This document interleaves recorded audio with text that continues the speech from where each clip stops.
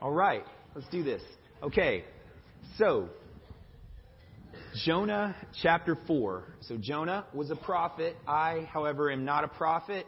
I'm not the son of a prophet, but I do work for a nonprofit as a missionary to Japan.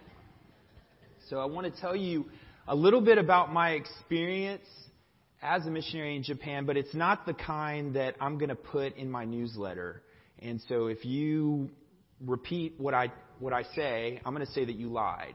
I didn't say this. I think this is being recorded, but and so as a missionary to Japan, as I'm reading about the missionary Jonah in this passage, I wish I could tell you that I cannot relate to Jonah, but I can't say that. I wish I could tell you that even though I was a guest in the beautiful, wonderful country of Japan, I wish I didn't get judgy towards Japanese culture, but I did. When I was in Japan, I realized one day that I think most of my Christian faith needs to be separated from what my preferences are, my culture. In other words, I started to wonder, am I actually more American than I am a Christian?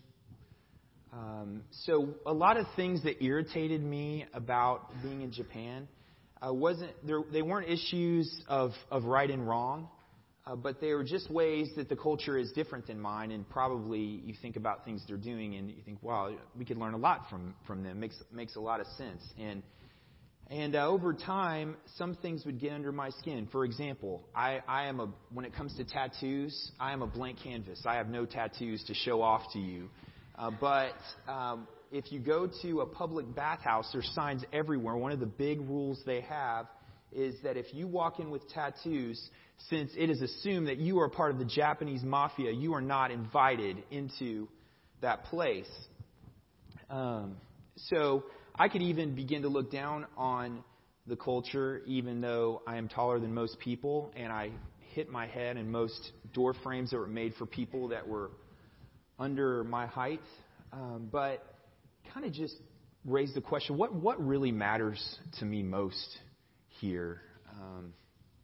And I remember asking my Japanese teacher about all the rules that I was having to put myself under. When I was living in Japan, I was being extremely inconvenienced and irritated by things like don't eat or drink while you're walking. No talking on the phone on the trains. No putting on makeup for the women. I didn't have that problem. And after a long pause, I asked my Japanese teacher, and he's an older gentleman who told me, after thinking about it for a long time, he said, basically, don't do anything to draw attention to yourself. And so try telling that to a guy like me, standing out like a sore thumb in Japan. And I remember whenever I got permission to tell this story, and I was talking to Lisa about this the other day, and she says, I remember a time that while shopping at a grocery store, she called this expression mom shamed. She was criticized by a complete stranger. I think our baby didn't have a coat on. And after this kind lady noticed, she asked Lisa, don't you think your baby's cold? But not one time, but about 3 times. And so I think in any culture, that would be somewhat irritating, right? But the reality is on many occasions we receive kindness from them that we did not deserve whatsoever. And we have been treated really well by people there. But, even our daughter, we adopted a little girl from Japan this past year. And if you know her story, I won't get into it too much, but I will say that she came to us because the Japanese family who first adopted her decided that they would actually return her to the adoption agency because some members of the family realized that she had a mixed race background, and they decided that was not in their best interest as a family to keep a child that was not 100% Japanese. But we can look down on the same people who are in need of the saving grace that we woke up in need of today. And I know that for me, that when I lose sight of that, I tend to get very angry, and I tend to judge all kinds of people that are different from me. And it doesn't even have to be a different culture. It can be in my own home. I can tell you, last night, I had to ask forgiveness to my wife and my kids for making my wife's 40th birthday party a little bit difficult because of my attitude. So I stand up here as someone in need of this very grace that I'm proclaiming to you today. And so perhaps that some of the anger that I felt when I was in Japan, just slight irritation, not being overly wrong, just having cultural preferences that didn't line up with the customs that I was meant to learn from and to enjoy and embrace as a humble person who's wanting to serve people and tell them about Jesus' love. Perhaps there's something about some of the anger that I had, that it was toward God, towards sending me to people that would be irritating to me. And I think whenever we are honest, maybe there's something that's true about all of us as well. If we were to put a mirror up to ourselves and say, maybe some of the anger that I feel, it has different faces. It's not outright rage all the time. It could just be, seething, silence. Could be complaining, could be bitterness. But I wonder if there's something in there where all of us can go there. Every one of us. As someone said, inside every heart is lurking an inner Jonah.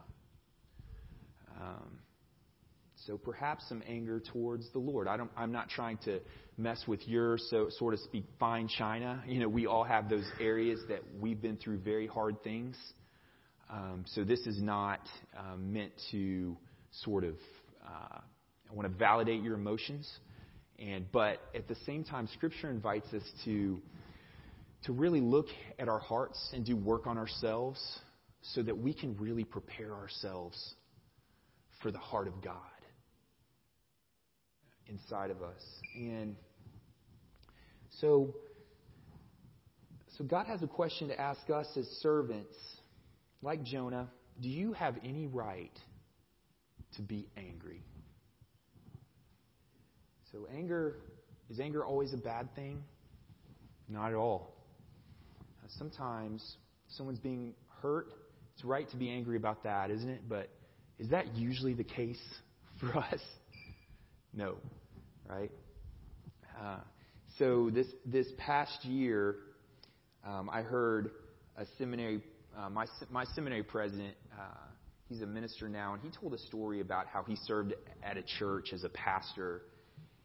And there was a man in the church that basically ran this pastor out of town. And he said he did a lot of damage to my family and I. And he then said whenever he goes to visit the town, though, where that man lives, he would look him up, he'd call him, and he'd invite him to get together. And he would say to him whenever they'd sit down together, I want you to know that whatever else we talk about today, that we are still brothers. So when I heard that, I couldn't let it go. And I had a Japanese friend that I had been struggling to forgive. And I thought about this, and I thought, it had not gone to that level in my relationship with him. But without denying what the issues were, I thought, how can I say that I'm a minister of the gospel of grace? How can I hold out and extend grace to other people if I'm not extending grace to other people? And I found myself looking down on this person. I got to get together with them. And when I did, there was something about my inner Jonah that was able to slowly, at least just a little bit, for that moment get rid of. And I'll tell you, it feels like freedom to do that. It'll feel like freedom for you in your life. to do the work, addressing that inner Jonah that you have inside of you, why do you have the right to be angry?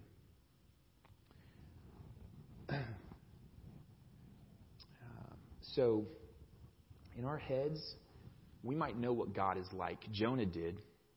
You look at this passage, and Jonah acknowledged God is gracious, compassionate, anger abounding in steadfast love. But in our hearts, we can live weary people, drained, disconnected. And like Jonah, like this Jonah that we read about here, you may not even be sure that if you want to live very many more days.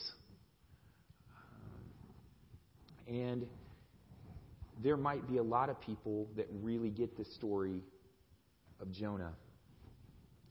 You might be living his story. And it seems that oftentimes we hear stories all the time now about different famous Christians. I know I've heard in the news this past month stories of famous believers who basically abandon the faith. But it doesn't just happen to ministers, does it? And we need to be reminded every day that apart from God's grace, our hearts can go where Jonah went. And we are invited to not rage but rest. Not rage but rest in the Lord. Is it right to be angry at God? I would say no, but if you are, it's a lot better to talk to him about it, because if you do, he'll probably work on you, right? Right? There's no sense in denying it. Jonah, that's one thing you could commend him for. He didn't seem like he was denying his anger. So what we find in Jonah is that the one from whom we have the right to expect nothing has given us everything. That was a definition of this word, steadfast love, that we see appear a couple times in Jonah. It appears once in chapter 2. It appears again in chapter 4, both times during Jonah's prayers. So steadfast love appears 250 times in the Hebrew Old Testament. It's scattered across 6 English translations of the Bible have it written 169 different ways, different translations. I want to read these to you real quick if I can. Listen to these. It's going to take me a couple minutes. I time myself. Love. This is hesed. This is how you could translate steadfast love. This is how rich it is. Love, loving kindness, merciful love, loyal love, sure love, relentless love, enduring love, extravagant love, affectionate satisfaction, love in action, dependable love, steady love, true love, fundamental love, miracle love, generous love, deep love, wonderful love, great love, incredible love, marvelous love, gracious love, loyal in love, steadfast love, expression of love, election love, unfailing love, faithful love, tons of love. I like that. Loving instruction, loving deeds, covenant love, covenant of love, covenantal faithfulness, covenantal deeds of love, covenant friendship.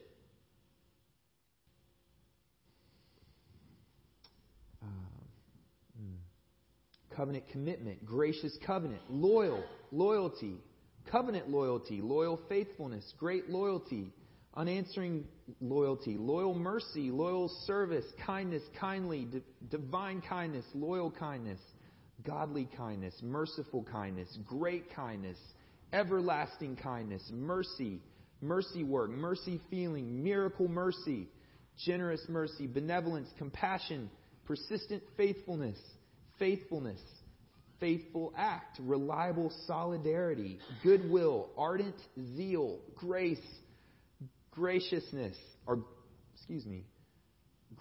extravagant generosity, largesse, glory, honor, honoring, pity, clemency, rock, bedrock, God-fearing, piety, charity, strength, devout, act of goodness, favor, immense favor, loyal friendship, good-heartedness, immense favor, working graciously, generous, yes, endlessly patient, generous act of goodness, devotion, devoted work, commitment, goodness, good deeds, gracious dealings, beauty, disgrace, reproach, shameful thing, wicked thing, stick with me, sticking by, sticking with, big-heartedness, unlimited, unconditional, unconditioned, and all-inclusive love for all creation.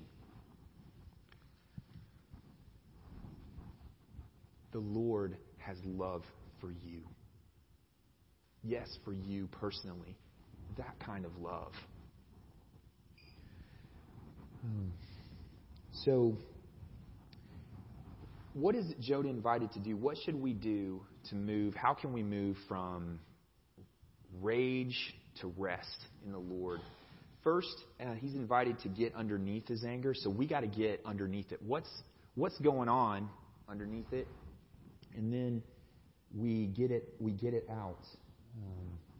How do we get out our anger? We get it out. Again, no surprise there. We're going to see based on what we've already said. But verse 1, we see that in Jonah's angry prayer displeased Jonah exceedingly. He was angry.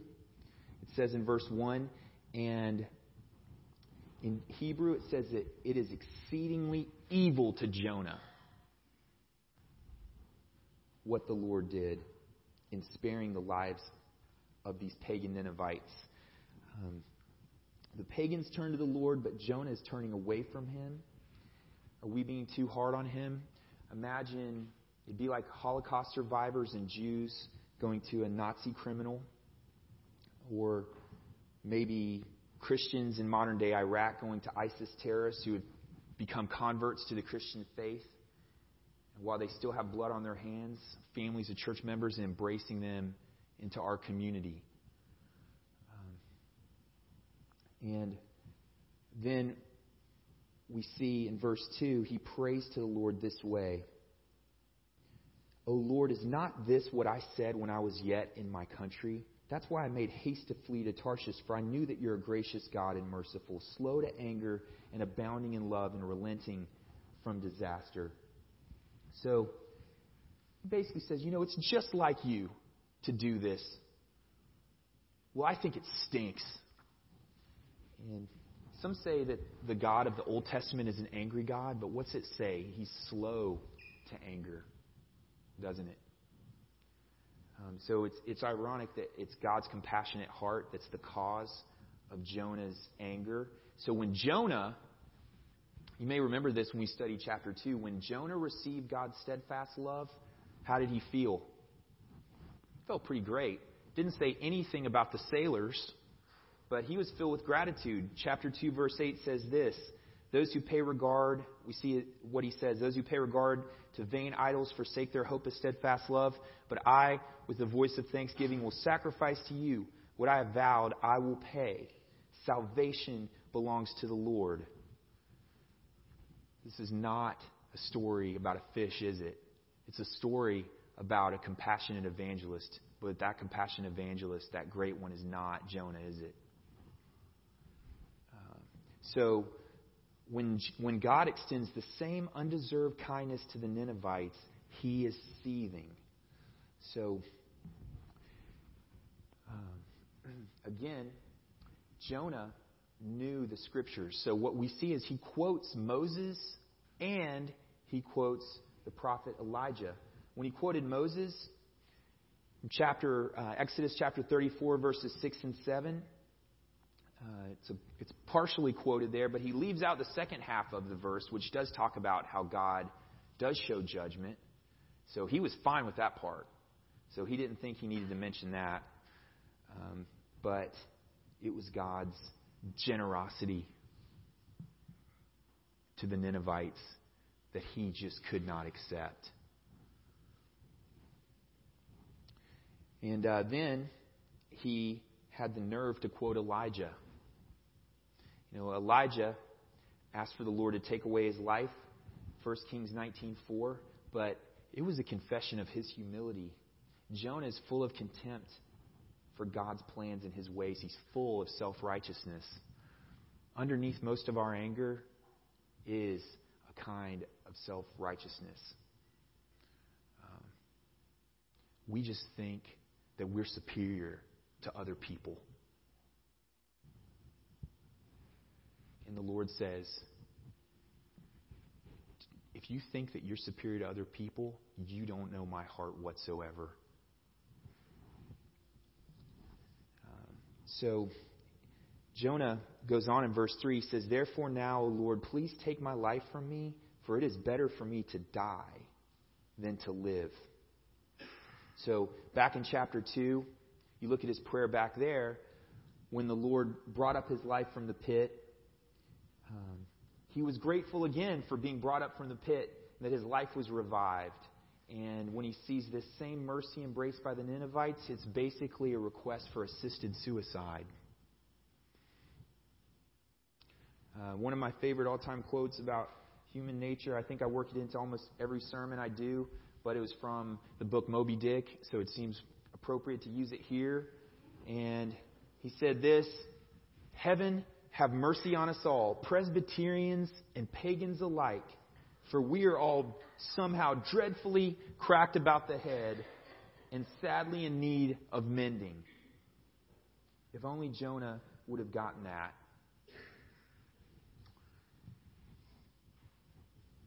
There is a Jonah that lurks inside every Christian heart. It's not just the Ninevites or the Japanese that need God's rescue. It's not just the people out there, but it's us that need every single day. We have to return to that.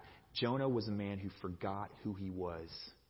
And if we don't return to this grace every day, we will too. As Paul David Tripp says, there is no graduates when it comes to grace. You never graduate and move on, right? We are all students in it. We are our own unreached people groups. Jonah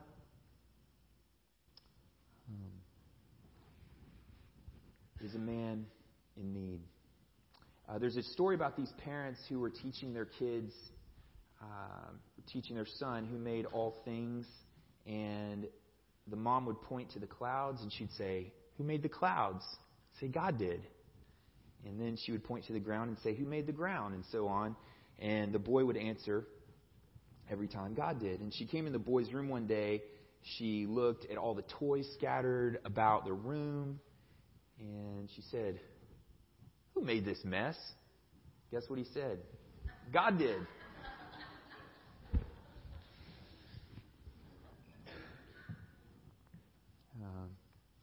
That's a story I like about blaming. And we can trace all our accusations that we have. Anger is usually, you did this. If you wouldn't have done this, things would be okay. Tim Keller said, the way most Americans work is we expect life to be comfortable. And then when it's not, we're looking for somebody to blame. We can trace all accusations and defensiveness to the first man and woman in the garden. And some of that, our blame could be conscious. Some of it could be unconscious. He tells uses this story of this interstate being built. So from Pittsburgh to Lake Erie, maybe you've ridden on this one particular interstate, that there's this one stretch that remained unfinished for years because there was a swamp that needed to be crossed. And these pilings were put down, and then they tried to get to the bottom so the bridge wouldn't sink. And they kept thinking that they finally reached the bedrock, and then the piling would give out, and they had to keep drilling deeper. And he says, Jonah's heart was like that. That when he thought he had taken God and His grace to the very bottom, it turned out it needed to go deeper. And Keller says this, what does it mean to get to the bedrock of your heart? So now we're talking about getting underneath your anger. How do you do it? He says, what does it mean to get to the bedrock of your heart? If you say, I'll obey you, Lord, if you give me this or that. He's like, that's the non-negotiable in your heart. And God is just a means to an end for you. That whatever that is, that's the real bedrock for you. As long as there's something more important than God in your heart, you're going to be like Jonah, both fragile and self-righteous. Whatever it is, it'll create pride and an inclination to look down upon those who don't have it. And it will also create fear and insecurity in you. It's a basis for your happiness, and if anything threatens it, you will be overwhelmed with anger, anxiety, and despair. And then he says this, to reach bedrock with God's grace is to recognize all the ways that we make good things into idols and efforts of saving ourselves. It's to instead finally recognize that we live wholly by God's grace. Then we begin serving the Lord not in order to get things from Him, but just for Him, for His sake. And for the joy of knowing Him, delighting Him, becoming like Him, then whenever we reach the bedrock of God's grace, it begins to drain us, slowly but surely, of both self-righteousness and fear. This is a journey, isn't it? It takes a long time. We are all in this journey of grace together. But isn't this what life is all about? Everything happens to us in life to teach us about our need for God's grace and to extend it to others. So Jonah obeyed God, didn't he? Didn't he do what God wanted him to do? He went and told the Ninevites. Very compassionate, loving gospel presentation. 40 days and Nineveh will be overthrown. And then he went around looking for the nuke button. Good thing he didn't have it. But he did. He said, what do you want from me, God? I'm doing everything that I know to do, that you're telling me to do. But it's not just obeying God, is it? You could obey Him, and we do. We go there. Apart from Him every day, we obey Him, but yet He says, what's going on in there? What's going on in your heart? Do you have a right to be angry? It doesn't matter how many times we can sing Amazing Grace, or I could use this word. I've already used it 1,000 times. Grace. It doesn't matter what words that we know or how well we know the Bible. Jonah certainly knew it, didn't he? And if this was true for a prophet, how much more would it be true for us? It doesn't mean that it's really sunk to the depth that God wants it to in our lives. But, it's the good news. Love this. Someone said, the Lord has more ways of running after us than we have ways of running from Him. Isn't that great? That's the best news you can hear.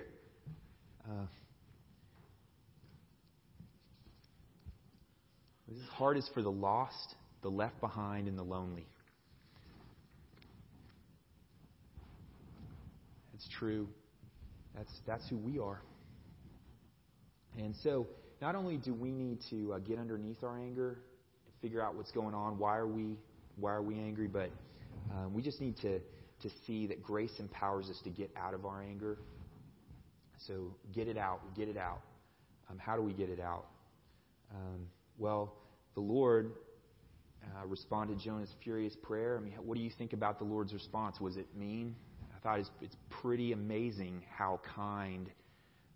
It's remarkable, really, how gentle the Lord is. Do you do well to be angry? Do you have a right to be angry?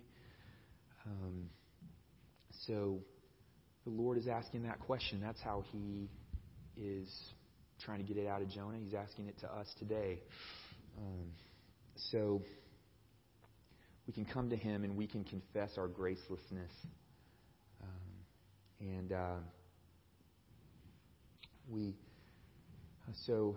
We see that whenever we rest in His hesed, His steadfast love, that's a lot more satisfying than getting revenge. Whenever we come to Jesus, we see the one who Michael Card calls, I love this, he calls Him, He is hesed incarnate.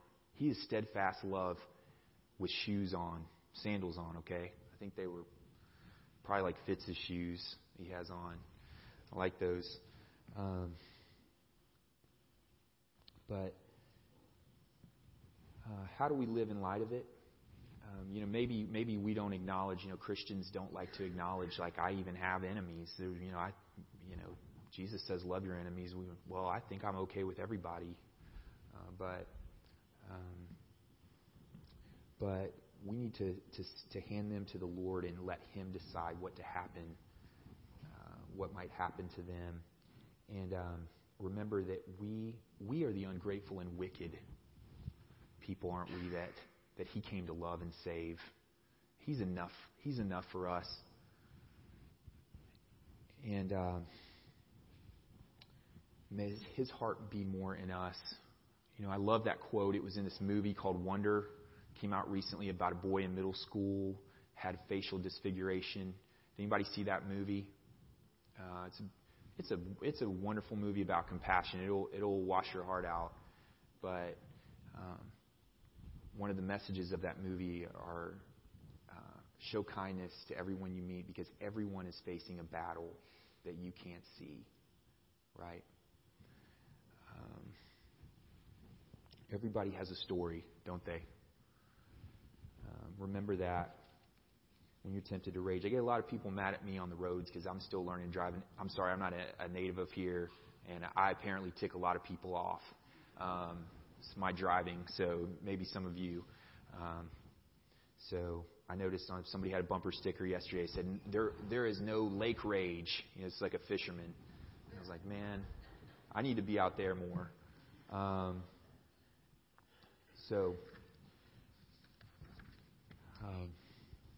Looking at Christ, though, Christ was always angry at other people. He was never angry whenever He was offended personally by people.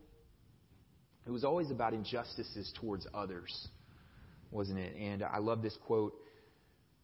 B.B. Warfield put it this way: Jesus burned with anger against the wrongs He met in His journey through being a human. Life.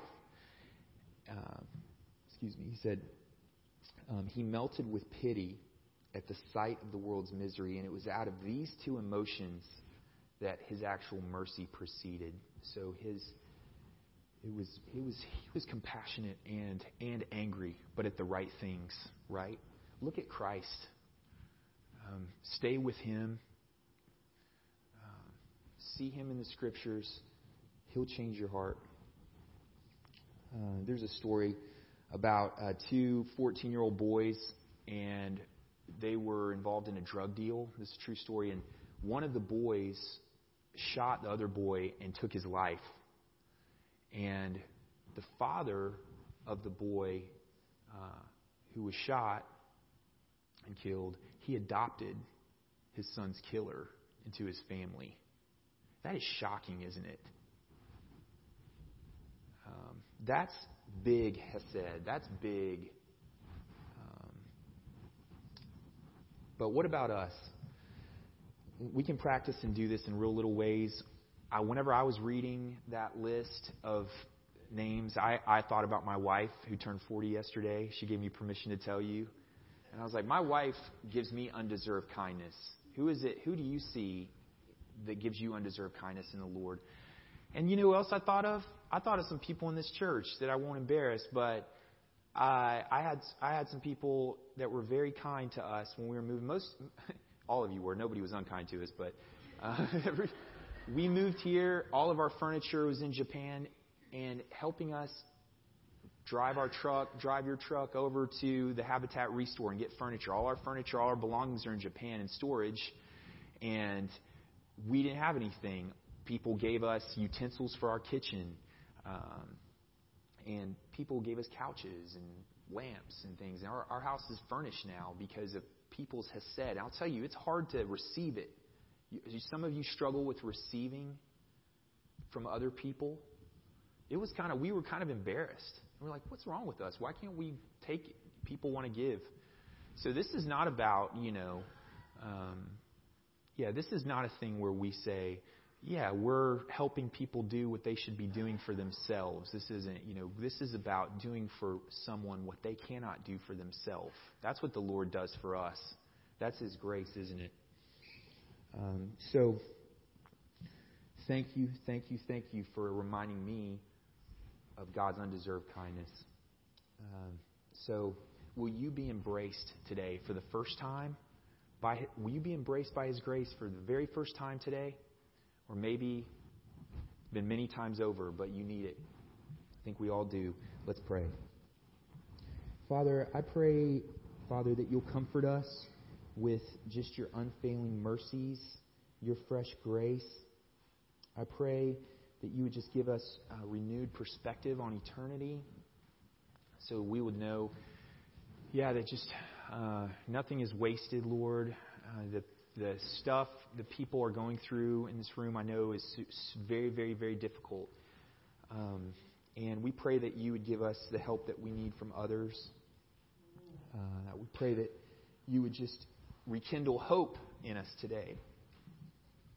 We pray that your kindness would drive us to appropriate acts of repentance where necessary, Lord, that we would be changed, we would be refreshed by the power of what you alone give us through the life, death, and resurrection of Christ Jesus. And we look to Him as our only hope so that we would rest from our rage and in your Hesed. And it's in your name we pray, amen.